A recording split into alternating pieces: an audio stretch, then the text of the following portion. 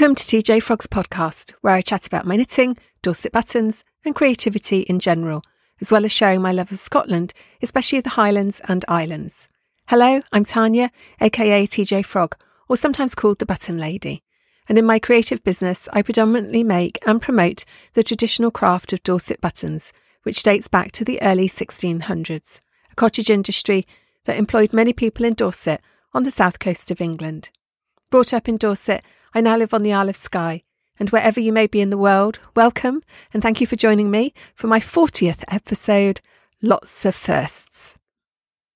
Well, it's been a couple of months since the last episode, and it's a time of year where it feels like many changes occur in our little corner of Skye as the days continue to get longer.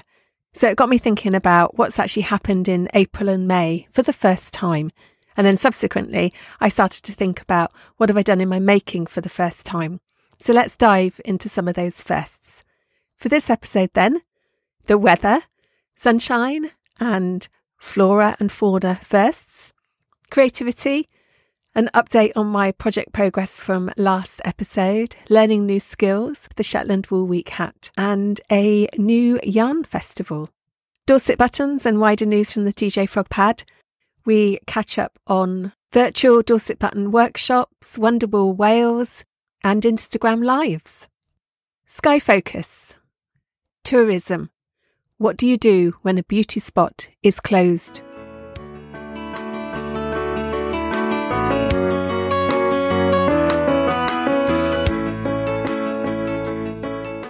The weather. John Coe and Aquarius, the two male orcas who frequent the Western Isles waters, visited the Sound of Slate in the middle of April. Unfortunately, I can't claim my first sighting of orcas. That still eludes me. A friend sent me a message to alert me, but I was recording for the reading newspaper volunteer job I do at the time when they were in the Sound. So by the time I actually picked up her message, I'd missed them. So I had to console myself with looking at photos of them the following morning on Facebook. My dream of seeing orcas then still remains. One day my luck will change. Sunshine and still days. We finally had some sunshine. In April, we had what felt like a mini heat wave, although officially it wouldn't be called that, as I learnt recently from the Met Office website how they define a heat wave. Apparently it has to be at least 3 consecutive days of weather in line with the temperature threshold, and there are different threshold values set across various regions of the UK. Therefore, our 15 degrees Celsius of sunshine that we had in Skye in April felt pretty good to us, although far off the 25 degrees Celsius needed to call it a heat wave in our little corner. Unfortunately, I only benefited from 2 days of this and missed the rest of it, as we had to leave the good weather behind to head to Wales for Wonderwool, and we arrived in a very wet and a very cold Wales. Now in May, once again, the sun has returned for a sustained period, and I've missed it again as I've been away in Dorset with family. There seems to be a bit of a theme recurring here of me missing the good weather on Skye, although I do hope that these warm, still, sunny days on Skye are a good omen for June, July and August, and that I will be there at some point to enjoy them. During April and May, there have been many visible and audible changes occurring across the flora and fauna in our garden and surrounding land. It's funny how each year the density and the colour of the different flora changes. The first primroses appeared with their gorgeous lemony petals, and it seemed there were many more primrose clusters this year, brightening up the edge of the roadside in our community.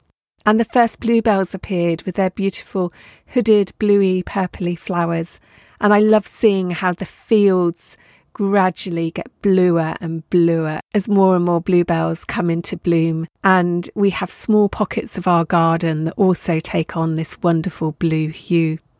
The gorse came out during this time in full bloom and had a particularly strong and distinctive smell this year.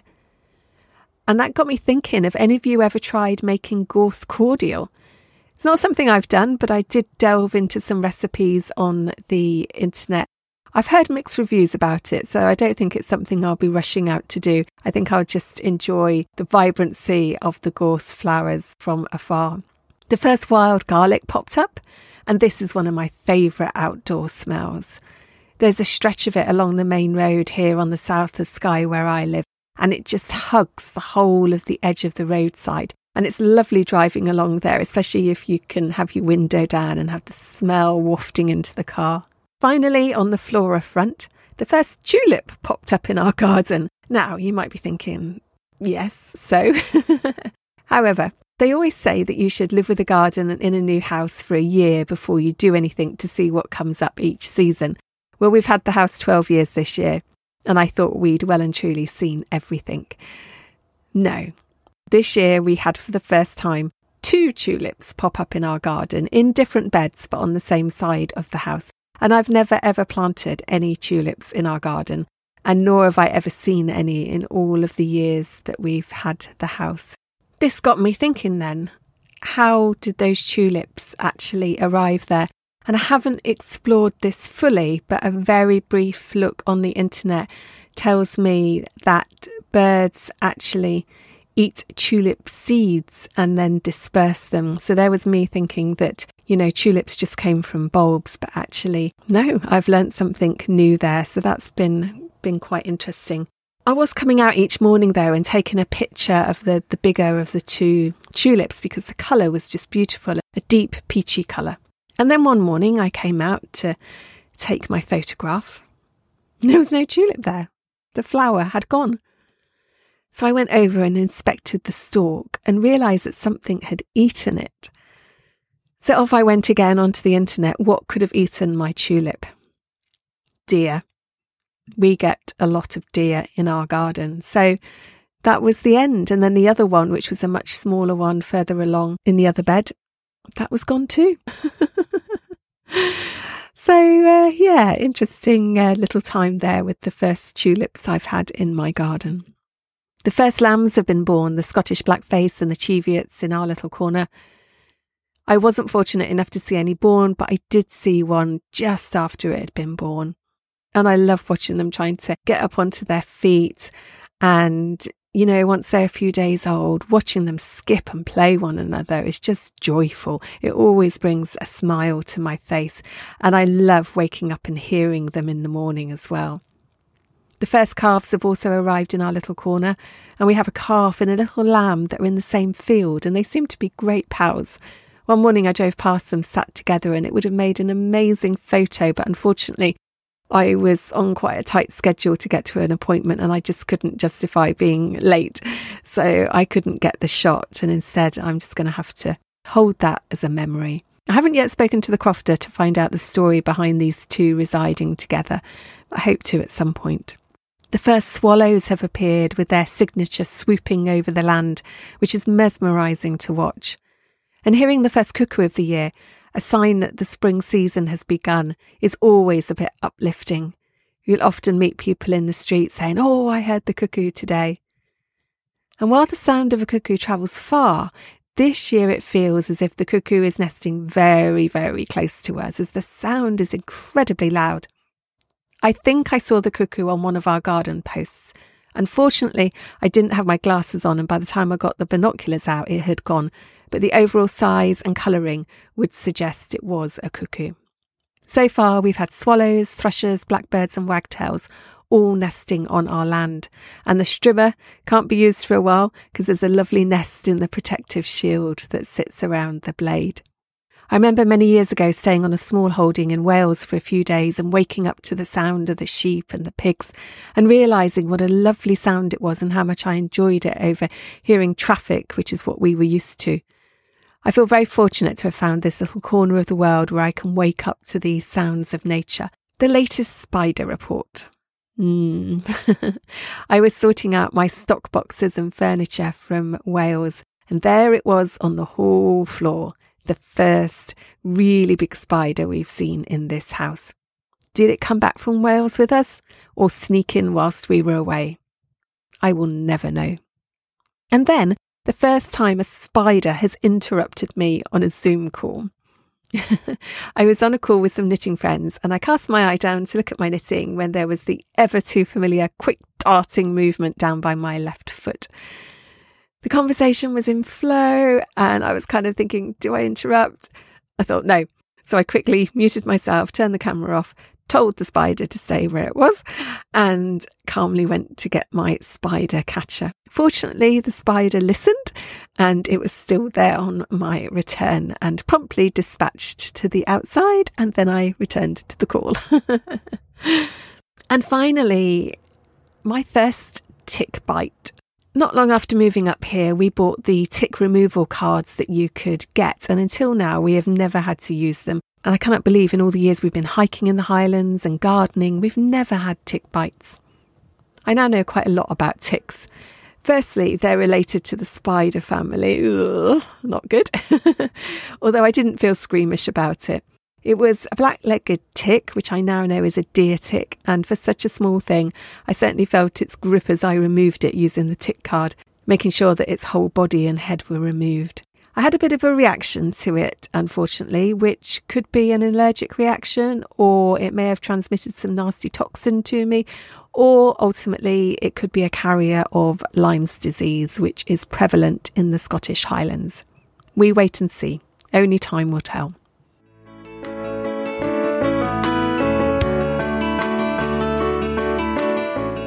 Creativity. Let's see where I'm at on those projects then from last month. I have now done 39 of the 49 squares from the Debbie Abrahams Mystery Blanket 2017. So that's 4 more from the last podcast episode at the end of March. I've already started on the next square, so 9 and a bit to finish before I allow myself to start on the 2023 Mystery Blanket. I'm enjoying seeing the reveal each month of this year's project and watching people build their blankets. Debbie does 2 options, so if you're not keen on techniques like Fair or Intarsia, there are alternative stitch patterns that you can do. I actually quite like seeing how this is going before I commit to which one I'm actually going to do. The new patterns arrive on the 1st of each month, and the first patterns for the mystery cushion, which I've also signed up for this year, arrive on the 15th of June. So I think I might be tempted to dip into the cushion before I start on the 23 blanket. I still haven't sewn up the project bags I made at the Debbie Abrahams and Jane Crowfoot workshop. Sewing up and finishing off seems to be as much of a block as blocking for me. I think I need to start a finishing Friday or sewing Saturday for myself to focus on getting a few more projects finished. I'll let you know how I get on. My love note, though, is one project that is finished. Hooray! Although the reason it's finished is there's very, very little finishing off to do with this one. You just have to thread a couple of ends in and block it. Yeah, I did actually block it, although I made a stupid mistake. I've got no idea why I did this, but when I took it out of its little wool bath, I rolled it really hard in the towel rather than just pressing it down. So in effect, I kind of wrung it, so it's got bigger than it's meant to be. It's okay. At some point, I'm probably going to undo the neckline and just tighten that up a bit, which will just lift it up slightly. I'm very happy with it though, and I can't quite believe I now have 2 lovely Love Note sweaters to wear. First time I've knitted the same garment twice, and I already have the yarn lined up to knit a 3rd one. I find it such an easy jumper to knit, and the Tin Can Knits pattern is really well written, and their tutorials and their tip notes on their website's really helpful. So if you've never done a Tin Can Knits pattern at all, then I'd highly recommend you take a look at their website and see what they've got. I now then have a Love Note sweater in a goldy green, a bluey grey, and the 3rd one's going to be a sort of purple pink. My new learning challenges then for this month. Firstly, I dug out a craft kit I bought at Wonderwool Wales 2022. It's a Kumihimo kit, and I hope I've pronounced that correctly. It's an introduction to a type of Japanese braiding where you use a disc and threads. And the kit I bought was to make a small bracelet, but I will probably use the braid as a pull cord for something. It's a repetitive movement of crossing threads over the disc where you have slots all around the edge, and it makes a braid. And I enjoy doing it, but I'm not sure at the moment that I can think what I might use the braiding for. although I'm sure something will come to mind and I will dip into it again at some point. It's a great little portable project though, so good for popping in your bag if you're going away somewhere. Secondly, I learnt how to make ribbon flowers for a workshop at the mental health textile charity I work at. It was great fun using lots of different widths of ribbon and a variety of techniques which involved glue, double-sided tape, stitches and knots. It's great to have a play with these ribbons. I enjoyed dipping into these two new to me crafts. The Shetland Wool Week patron and hat pattern was released in May. Alison Randall is the 2023 patron, and her hat design, the Shetland name for sea companion, which is called, now I'm not actually quite sure how to say this, is it buggy fleur? Oh, I'm sure I'm annihilating the pronunciation of that.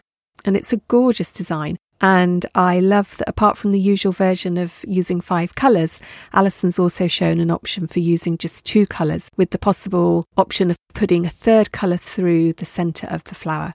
I'm dipping into my stash, so I've actually decided to do this reduced colour version, and I'm really enjoying it so far. I'm about to head off on a knitting retreat in France, and I'm very much looking forward to the break and spending lots of time knitting. The Shetland Wool Week hat was one of the projects I was going to start out there, but I couldn't wait. It's already on my needles. The other projects I have with me are the blue fade yarn pack I bought from Henny Penny Makes at the Yorkshire Yarn Festival, and I've married it up with a blue mohair. And my intention, unless anybody persuades me otherwise, is to make a lace and fade boxy by Yohi, and this will certainly be my first fade and my first boxy project. I've got yarn to start 2 more projects, which I'm keeping quiet about at the moment because they're connected to an event that I'm going to be running later in the year. I'm certainly not going to be short of projects to do on this knitting retreats. It's good to have different types of projects though, different difficulties, depending on the time of the day or if you're sat on your own or if you're chatting. I'll let you know how I got on with them all next month. If you're in the Outer Hebrides during the month of June, then you may be interested to know they're running their first Outer Hebrides Wool Festival. It is being launched as a pilot with a range of wool-related activities across the Uist and Barra, which includes workshops, talks, demonstrations, craft cafes and spinning, amongst many other activities and events. Unfortunately, I'm unable to attend. If I had been free, I think we would have tried to have got over there in the camper van. I absolutely love the Outer Hebrides and the Uists are stunning. I've not been to Barra one day.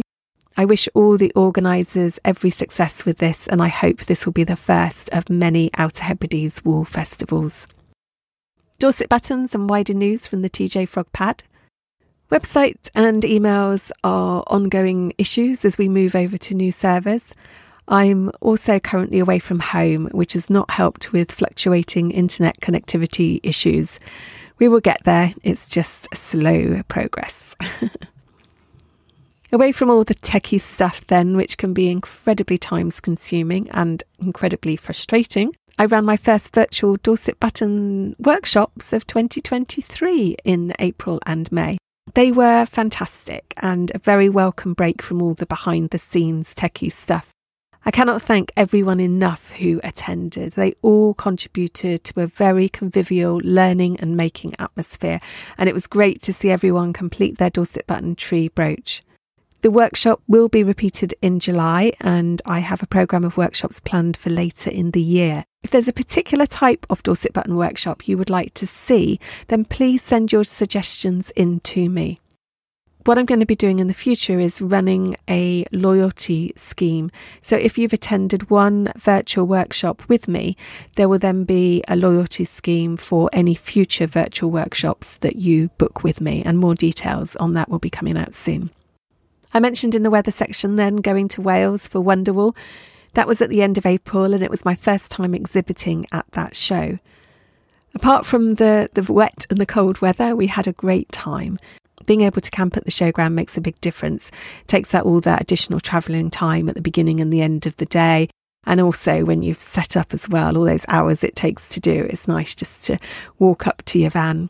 The camping area was very soggy though, and I think we were fortunate to get a little bit of hard standing, although I think a few people got caught out by them. And I had some great feedback on the back wall of my stand where I had my TJ Frog wallpaper. Quite a few people said how much it had drawn them into the stand, which was lovely to hear. My TJ Fogstaff, aka hubby, did don his Welsh plaid kilt with his boots and a heavy woolen top as it was really cold inside. I had a woolen dress and a knitted cardigan, although later on both days I conceded to the cold and had to put my fleece on, and on the second day I even had to put my coat on. Fortunately though, my furry lined boots certainly kept the cold coming up through my feet from the concrete floor. One of the highlights at these shows is definitely the people I meet. So I've got a few hellos to say. Firstly, I want to say hello to Eve and Wendy. Eve was the first visitor to my stand on day one, and we had met a couple of times before at Shetland Wool Week. Eve had been on my Dorset button class there last year and came to show me some beautiful matching Dorset buttons she had made for a cardigan that she had knitted. And there's some photos in the show notes, so do go and have a look at those. And Wendy came to my stand wearing this beautiful Dorset button brooch on her shoulder, which her sister-in-law had made and gifted to her after attending one of my Dorset button workshops at Loch Ness Knitting Festival a few years ago. And Wendy even came very well prepared with some Scottish money to purchase something, which was brilliant. It is always great when this happens, especially knowing that people have gone away and continued with Dorset button making after attending workshops with me. Hello to Heather of Rowan Tree Travel, who was on tour with a group. It was wonderful to see Heather again, and I very much enjoyed meeting all the people on her tour who stopped by my stand. Thank you to all of you who came. Hello to Caroline, who is a podcast listener and came to chat to me. It's always great to know that there are real people out there who listen in, and I'm not just posting into a complete void. Thank you for stopping by, Caroline, and following on from our discussion, I still don't think I'm ever going to fully get over my block with blocking. I'd always rather be knitting. I said I'd also give a shout out to Mandy and Charlotte, as they are fellow frog lovers and they used to keep tree frogs. Wow. Charlotte was wearing these amazing colourful frog earrings, which caught my eye and sparked the conversation about frogs. And finally, hello to Dawn, who had been told about me and came to say hello, which was lovely. Not only did Dawn and I have knitting and other yarn and textile business in common, we had both served full careers in the Royal Navy.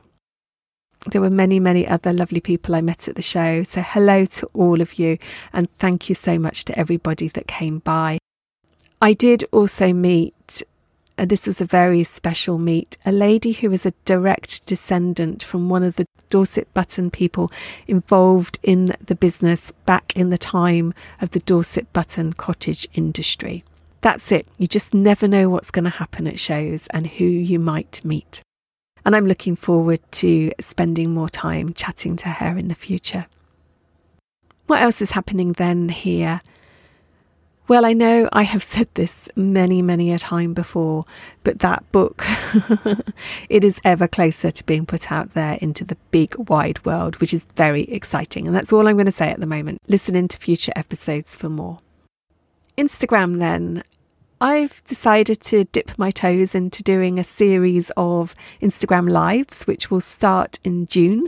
The plan is that they will happen on the first Sunday of the month, wherever I may be. And it's just going to be a mixy blob of saying hello, what I'm up to creatively, maybe something about the buttons, asking for some feedback. Hopefully some of you might even be live with me and chat to me. And of course, I might need to add in a little bit of a weather update.